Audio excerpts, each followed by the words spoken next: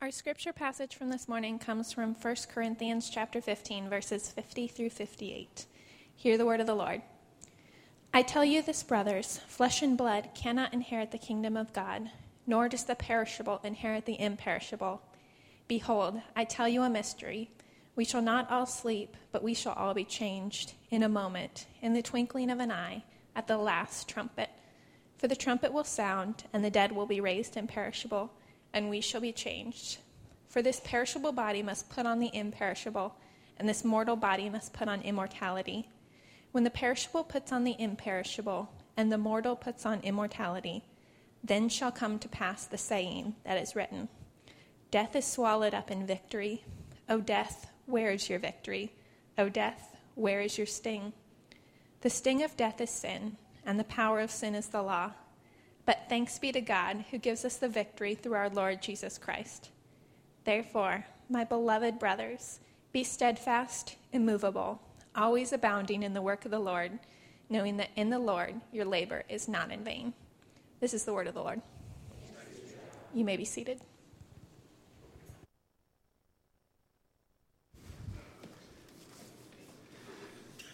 Death is swallowed up in victory. O death, where is your victory? O death, where is your sting? You know, taken out of context and even in context, I think those are some of the most audacious words in Scripture. Because the longer we live, the more each and every one of us knows the intimate sting of death, right? The sting of an empty chair at the dinner table that was once occupied by a loved one. The silence of a phone call that can never be made. The haunting, even now within technology, the haunting Facebook page of a friend who's passed that hasn't been taken down. You know, there's a new Netflix series, original series called Chef's Table, that gives you a rare glimpse into the lives of some of our world's culinary geniuses of our time. And in a really rare opportunity, celebrated chef, experienced farmer, and food industry revolutionary, Dan Barber, he gives us this refreshing and transparent look of his own wrestlings on how the shadow of death just is cast upon every aspect of his work and life, everything he longs for, and he's left wanting. Let's watch together.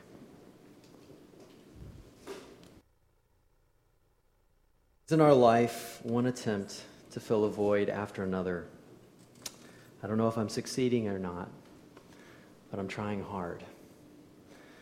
There's something so honest about what he says, and yet heartbreaking. And maybe as you heard him talk about that, there was something resonating even within your own spirit. This running, this chasing after filling a void. How long can you keep that up? How long can you keep that up? Well, the good news that we hear from Scripture and that you need to hear this morning is you don't have to. Not if you don't want to. You see, at the core of the Christian faith, we hear God's invitation to a bold confidence to stare the void of death in the face and say, you will not win in the end. You will not win in the end. How? Because God came in Jesus, and in his life, in his death, and in his resurrection, we can say with confidence, the end is only the beginning. The end is only the beginning. Now, maybe you're here this morning and you're thinking, okay, it's just like religious people to run to fables and myths to find their security. When are you going to face the facts, bro? Well, here's the deal. Modern people aren't so special as to be the first people in history to question any sort of life after death or even the very resurrection of Jesus. We have a whole host of folks in this church in Corinth in the first century who have their questions, they have their doubts about life after death, the very resurrection of Jesus. They didn't have to have the articulation of the scientific method to know that dead people stay dead. And so they come with their questions. Did Jesus really rise from the dead? Is there any hope for me in anything after death? And the answer of the church throughout history has not been, well, just believe already. Instead, it has been, weigh the evidence. Weigh the evidence, pointing to verifiable eyewitness accounts of those who saw, experienced, and even touched the resurrected Jesus. You see, when we come to this early church in Corinth, and they come with their questions and doubts, the Apostle Paul writes back to them and says, hey, remember, Jesus showed up to hundreds of people who touched him, who saw him. And some of them are still alive in the first century. So why don't you go and talk with them, write them letters, visit with them, do your fact checking. And then Paul says, and Jesus also showed up to me. Which is kind of a big deal because Paul was sort of like the ISIS of the first century. He loved to imprison and he sought to kill Christians. And one day he's on a road trip to go and harass some more Christians, and the resurrected Jesus shows up. And the guy who is opposed to the movement of Jesus joins and becomes one of the greatest proponents of Christianity. The only plausible explanation I can think of Paul's life and his eventual death for Christianity is that he really did see who he said he saw, the resurrected Jesus. And as followers of the resurrected Jesus, we don't have to be afraid of death as the end, because the end is only the beginning. Now, if you've been following along with us as we've been walking through this letter, 1 Corinthians, you're probably wondering, how on earth did we end up at the end of chapter 15? Well, let me recap, okay? We covered the end of chapter 14 when we were in chapter 11, talking about head coverings. Not a topic we need to return to this morning. Also, on Easter, we covered the first half of chapter 15. Chapter 15 as a whole is all about resurrection. The first half is about the validity of Jesus' resurrection. The second half, where we are this morning, is all about our resurrections. You see, Jesus' resurrection and our hope and faith in a coming resurrection are intimately connected. If Jesus didn't rise again, if he did not defeat the void of death, then we're hopeless. And our greatest gift could be death in the end, which you find many times in various philosophical frameworks of atheism as suicide as a great escape. But if he is alive, if Jesus is alive, it changes everything. The end is only the beginning. And here are 3 reasons why. Now, the first is maybe the most elaborate of reasons why the end is just the beginning. You see, there's a day coming that Paul talks about, that Scripture highlights, that Jesus reveals, a day that is coming when we will be given a new beginning. We will be given a new beginning. Look with me at what Paul says here in 1 Corinthians 15, beginning in verse 50. It's on page 962 if you're using one of our community Bibles. I tell you this, brothers and sisters, flesh and blood cannot inherit the kingdom of God, nor does the perishable inherit the imperishable.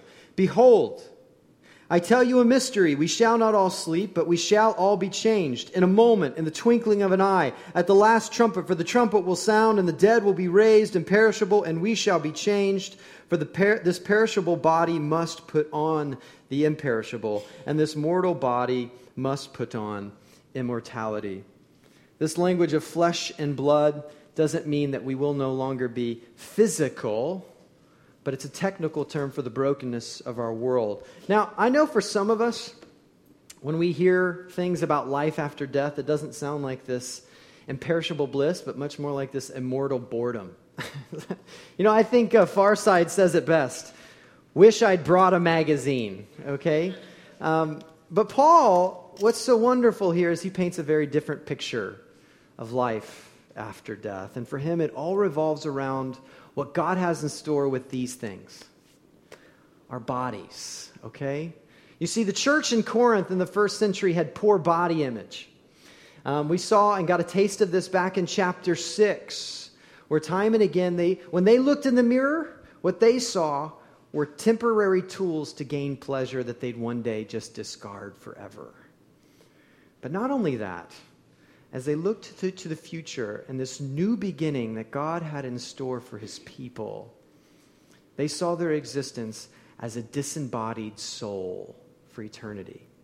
And that couldn't be farther from the truth. I mean, no wonder so many think that eternity is going to be boring. Think of your most exciting memories, your most joyful times. They engaged your body, didn't they? And what we find is that when God creates and recreates and renews the world, he creates, recreates, and renews bodies for us to exist in this new world. And it's not going to be a body that's less solid, but more so. Not a body that's less real, but more so. I want you to think back. Think about those most exhilarating moments and how your body and the goose pimples you get on your skin and the exhilaration you feel. We were created to be embodied beings for eternity. I remember when I was a butler in Chicago, and the lady of the house, Miss Marcia, asked me a question. She said, when we get back, she was really sweet. She always came with these interesting questions. When we rise again, are we going to be like amphibians? Are we going to have webbed toes? And I said, Marcia, where on earth do you get that from? And she's like, well, I don't know, Will we be even able to recognize one another? Will I recognize myself? Will I be myself? And it's a good question. What will it be like when we're resurrected? And Paul here in our passage, he gives us a glimpse. And he uses what we see in creation now to point to what new creation will be like. And we see this in 1 Corinthians chapter 15, a little bit higher up in verse 37. It's hard to believe, but actually the seed of this plant and the plant itself are molecularly the same organism. And yet outwardly, visibly, they're drastically different. And that's what Paul is saying. He's like, look at the bodies of those around you. What those are pre-resurrection seeds that one day God will blossom into something outrageously beautiful. That's what we have to look forward. And we can't even imagine how glorious these bodies will be. And so he teases out this seed and plant metaphor when we look down to 1 Corinthians chapter 15, verse 42. So is it with the resurrection of the dead. What is sown? So think of a farmer sowing his seed here. What is sown is perishable. What is raised? Think of a plant growing, raising up. What is raised is imperishable. It is sown in dishonor. It is raised in glory. It is sown in weakness. It is raised in power. It is sown a natural body. It is raised a spiritual body. If there is a natural body, there is also a spiritual body. Now, to be clear, spiritual, once again, does not mean immaterial. What you're seeing here is the emphasis of what's empowering the physical. I heard someone say this, and it really helped clarify it for me. Think of two different boats, a sailboat and a steamboat. They're both physical vessels that float across the water. The question is, what is empowering them to cross the water? The emphasis is about what is empowering the physical, not whether one will be physical and whether one will not be physical. And if you were, this is where at least I was, that you may be thinking, where does Paul get this? What are his primary sources? If we're going to do good research here and really dig into where Paul is getting this. Two places. Here are his two primary sources. What God has said already in Scripture, and two, what God has revealed in the resurrection of Jesus. What God has already said in Scripture past and what he has revealed in the resurrected Jesus. You see, as a thoughtful Jewish scholar in the first century, Paul knew his Bible. And if you go back to the beginning of the Hebrew Scriptures in Genesis chapter 2, we hear God creating the first man, Adam, out of the dust of the earth, and then he breathes his life force into the man to create him an existing and living organism. And in a very real sense, because Adam is the first of all of humanity, whatever he does, same way as parents and grandparents and the decisions our ancestors have made continue to impact us. Whatever Adam decides to do in those key moments will impact all of his offspring, which happens to be all of humanity, from there on after. So when we get to Genesis 3 and we hear how Adam and Eve rebel against God, the source of their life, the one who breathed very life into them, who brought what was common dust into human organisms, and they experience the curse of death. If they want nothing to do with the source of life, then they can never know everlasting life. And as the offspring of Adam, every human being has engaged in the rebellion against the source of life, our Creator. And so we've all felt the sting of death. To dust, right? We sing this or say this at funerals. Ashes to ashes, dust to dust. But God has always had a plan. And God would send his Son from heaven to be a new representative, a second Adam of sorts, who would now live the perfect life that the first Adam never lived. And now he would take that curse of death upon himself on the cross, the ultimate void every human being wrestles with, and then he would rise again bodily to show that the curse really has been broken all the way down to our bones. And the result is a possible new humanity with everyone who surrenders their rebellion against God and now follows Jesus, the Lord and Savior, having the hope of everlasting embodied life. When Paul was on the road to Damascus, he saw this second Adam in all of his glory, and he also saw each and every one of our destiny. What it will be like to be resurrected men and women of God. Listen to his words in 1 Corinthians 15, verse 49. Just as we have borne the image of the man of dust, Adam, we shall also bear the image of the man of heaven, Christ. When the life of God resides in resurrected humanity, all those who have submitted to Jesus Christ, it's now unencumbered by sin. Just like the resurrected Jesus, our bodies will not be marred with the perishable realities of entropy, but the imperishable, eternal flourishing, which we can't even fathom, right? Because when we look at our lives, we reach our physical peak at age 20, which I think most of us have passed, age 20, and then it's 60 years of entropy thereafter. Ugh, right? Here we go. The long ride downhill. Welcome to church. What is sown perishable will be raised imperishable. What is sown in weakness, we all know weakness, physically, emotionally, relationally, will be raised in power. What is sown in dishonor will be raised in glory. And I want you to imagine with me for a moment. I think our minds can quickly jump to those who are lame, who will finally get to walk. And that is beautiful. But there's even something more. Because those who think they can walk freely now, in our resurrected bodies, we'll have a whole new concept of our bodies working in synergy with one another and the created world around us. We'll finally know what it means to really walk freely. Those who are encumbered with asthma will finally be able to breathe freely, and that'll be phenomenal. But those who think they can breathe freely now will breathe in the unfiltered, unstained air with a greater capacity of our lungs. Can you even imagine? We can't even capture a glimpse of this world. A perfect world in which we're perfectly made for it, where sin and death are no more. But that's not our story today, is it? That's definitely not our story. And we're all aching. Every one of us, in one way, shape, or form, aches for that day. When will it be? And Jesus promises that when he returns, the new beginning will begin to take shape. Here's the deal. If God came to humanity, lived among us, died our death, and then rose again, not only do I believe that God has the capacity to come back, but he has the character to follow through on his promises to return and make us new, finally and fully. But in the time between what he's already begun in us and what he will finish, the question we need to ask ourselves is, are you ready for the new beginning? Are you ready for the new beginning? You see, the grand mystery as to how all this pans out is if we want to be a part of the new beginning in the future, we need to surrender to Jesus today. If you want to be a part of God's grand new beginning in the future, you have to surrender to Jesus today like the seed.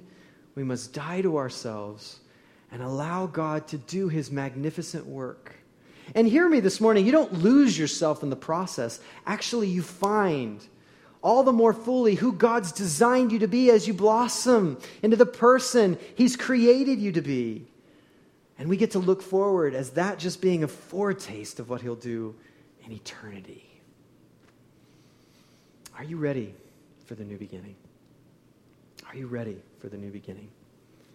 And if you think that sounds good, you should hear what else Paul has to say next. And I'm not going to leave you in mystery, so let's walk into it together. The second reason the end is only the beginning is because there's a day coming when we will see the end of death.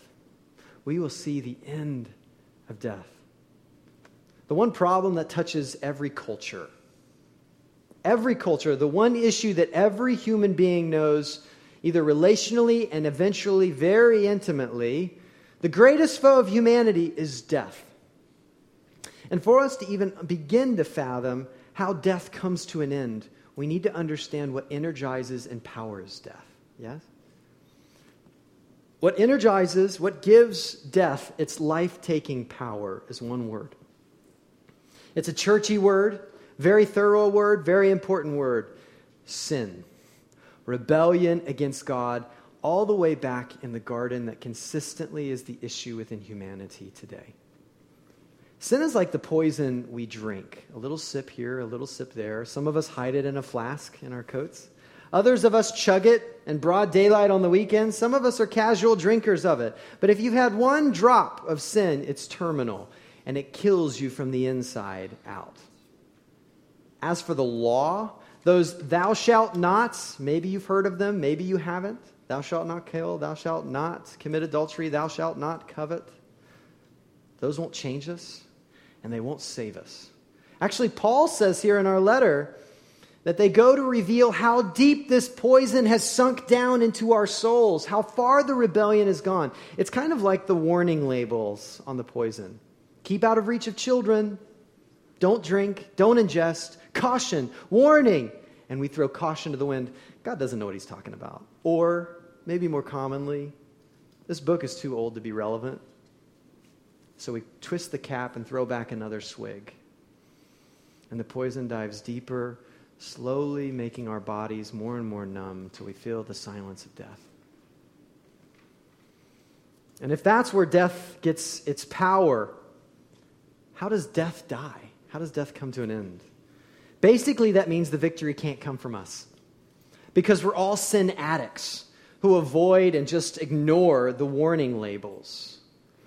We actually feed death. We don't defeat death. But thanks be to God.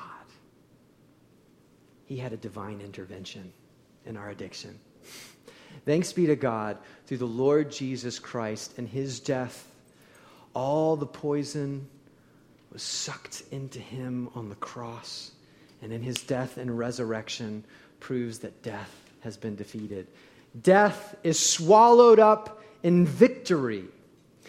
You know, this word swallowed in the original Greek is really violent. It means to devour, to drown, to bring to a complete cessation of a state, to bring to an end, the end of death. I heard someone say it's kind of like in Jurassic Park when the T-Rex comes and swallows the goat, you know. And this isn't something that's new on God's radar. It's always been a part of God's plan. All the way back in Genesis 3, he makes a promise to humanity, to the woman, that one in your offspring will actually crush the head of the serpent who brought deception and brought death to humanity.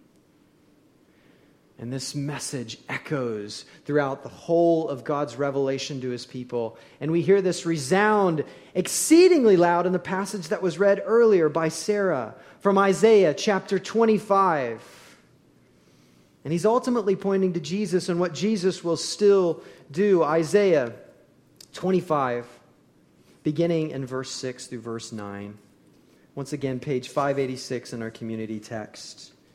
On this mountain, the Lord of hosts will make for all peoples a feast of rich food, a feast of well-aged wine, of rich food full of marrow, of aged wine, well refined, tasty. And he will swallow up on this mountain the covering that is cast over all peoples, the veil that is spread over all nations. He will swallow up death forever. And the Lord God will wipe away tears from all faces, and the reproach of his people he will take away from all the earth, for the Lord has spoken.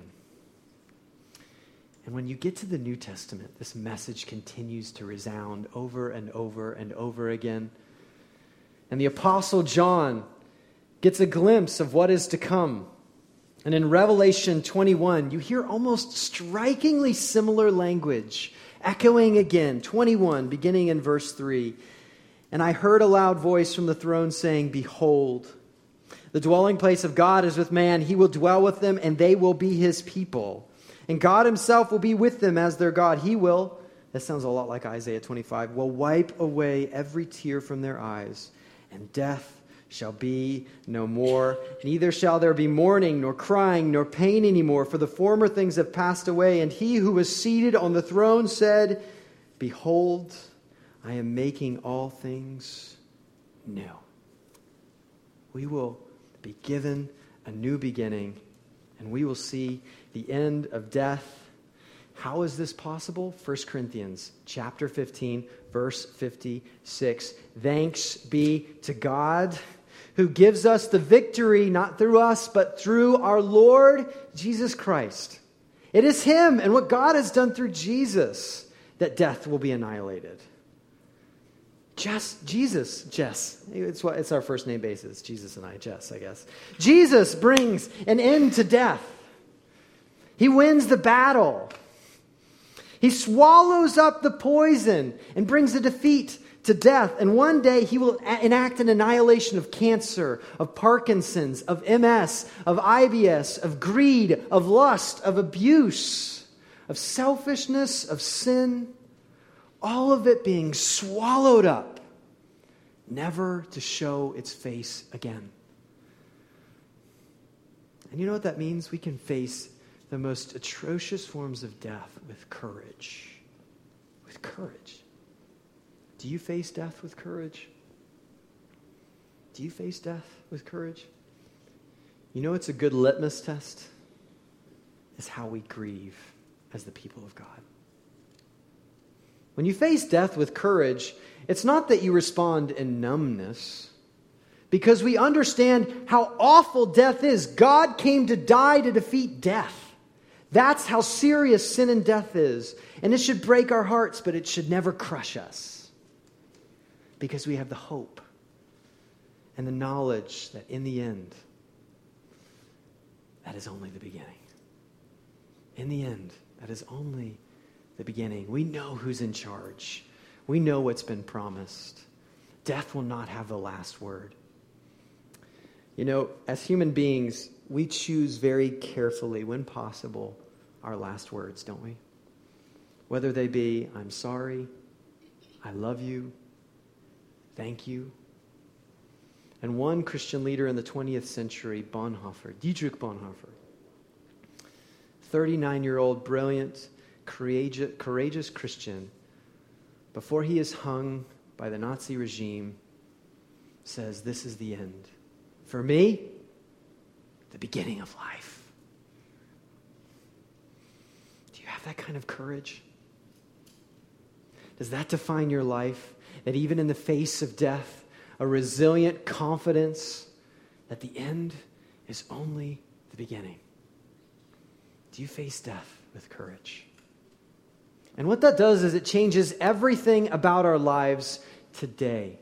Look what Paul says here at the end of our passage, kind of at a climax. After talking everything about Jesus' resurrection and our resurrection, chapter 15, verse 54, "Therefore, because of all of what I've said, therefore, my beloved brothers and sisters, be steadfast, immovable, always abounding in the work of the Lord, knowing that in the Lord your labor is not in vain." In other words, because the end is only the beginning, everything you've begun is not in vain. Everything you've begun today is not in vain. That's only possible when you're steadfast, when you don't swerve, when you're immovable, when somebody doesn't knock you off from the gospel, everything he's been telling you about. And he iterates this in chapter 15, verse 3, that Christ died for our sins in accordance with the Scriptures, that he was buried, that he was raised on the third day in accordance with the Scriptures, and that he appeared to Cephas, then to the 12. Then he appeared to more than 500 brothers at one time, most of whom are still alive, first century, though some have fallen asleep. Then he appeared to James, then to all the apostles, last of all, as to one untimely born, he appeared also to me. To me. Don't waver. Hold on to the confidence that you find within the gospel, what God has done in Jesus.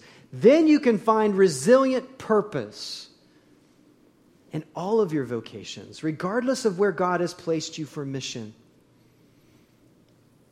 Remember what Chef Barber said? Isn't our life one attempt to fill a void after another?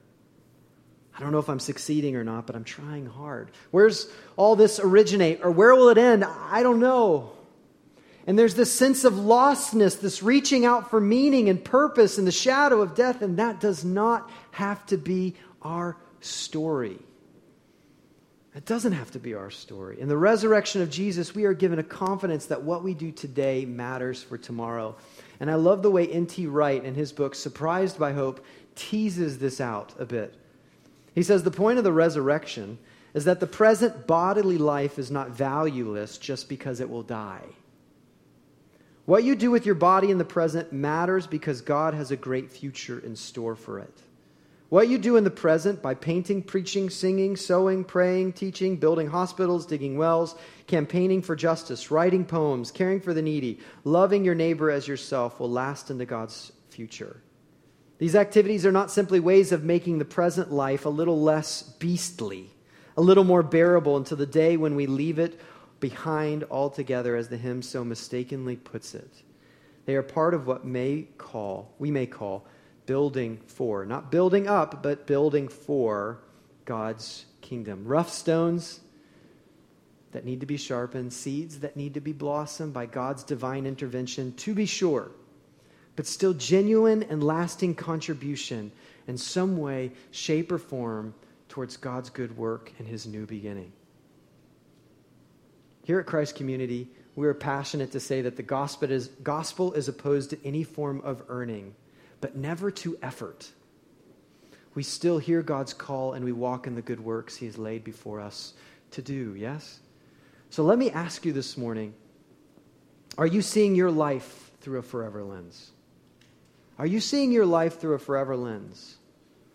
Not an end point, but an eternal arrow. Are you seeing your life through a forever lens? More than filling a void today, but lasting and genuine contribution for eternity. You see, God's grand plan of redemption and restoration is for all of creation. And we believe here that the primary work of the church is the church at work. Not just Sundays when we gather together, but Monday through Friday, where God has placed you to spend the majority of your time on this planet, in your workplace, the weekends, in your leisure, all of life, Sunday through Saturday. Are you seeing your lives through a forever lens? Everything you've begun isn't in vain because of the resurrection. Someone who lived their life through a forever lens is my wife's grandpa, Tom. Grandpa Tom. Poppy, as we affectionately call him. He passed away this March. And he left a legacy in the landscape and the lives of everyone he came in contact with. At 6'4", he was this towering Hungarian of a man who had this warm smile that just captured your heart, even from yards away. And alongside of this warmth, he had the true grit of hardworking hands.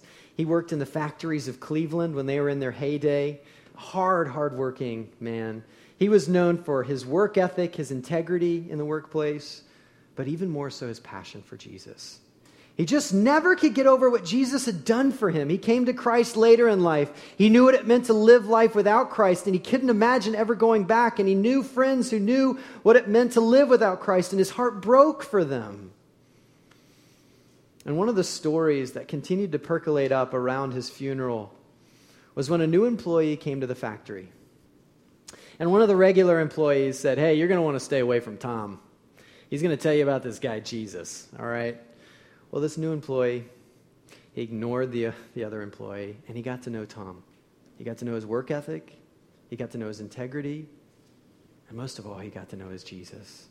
Now, to be sure, Tom never used sharing Jesus as an excuse to slack off at work, okay? But he never missed an opportunity to share about the everlasting hope that is only found in Jesus alone. He wanted so desperately everyone to come to the saving knowledge of Jesus Christ. And one day, over time, he led that new coworker to Christ in a prayer to receive the hope of everlasting joy in Jesus. And that coworker went home and he led his whole family to Jesus. And that story continues to resound within that family of his hard work and his faithful presence. And I can guarantee you, everything he's begun isn't in vain. I'm confident he will know the new beginning.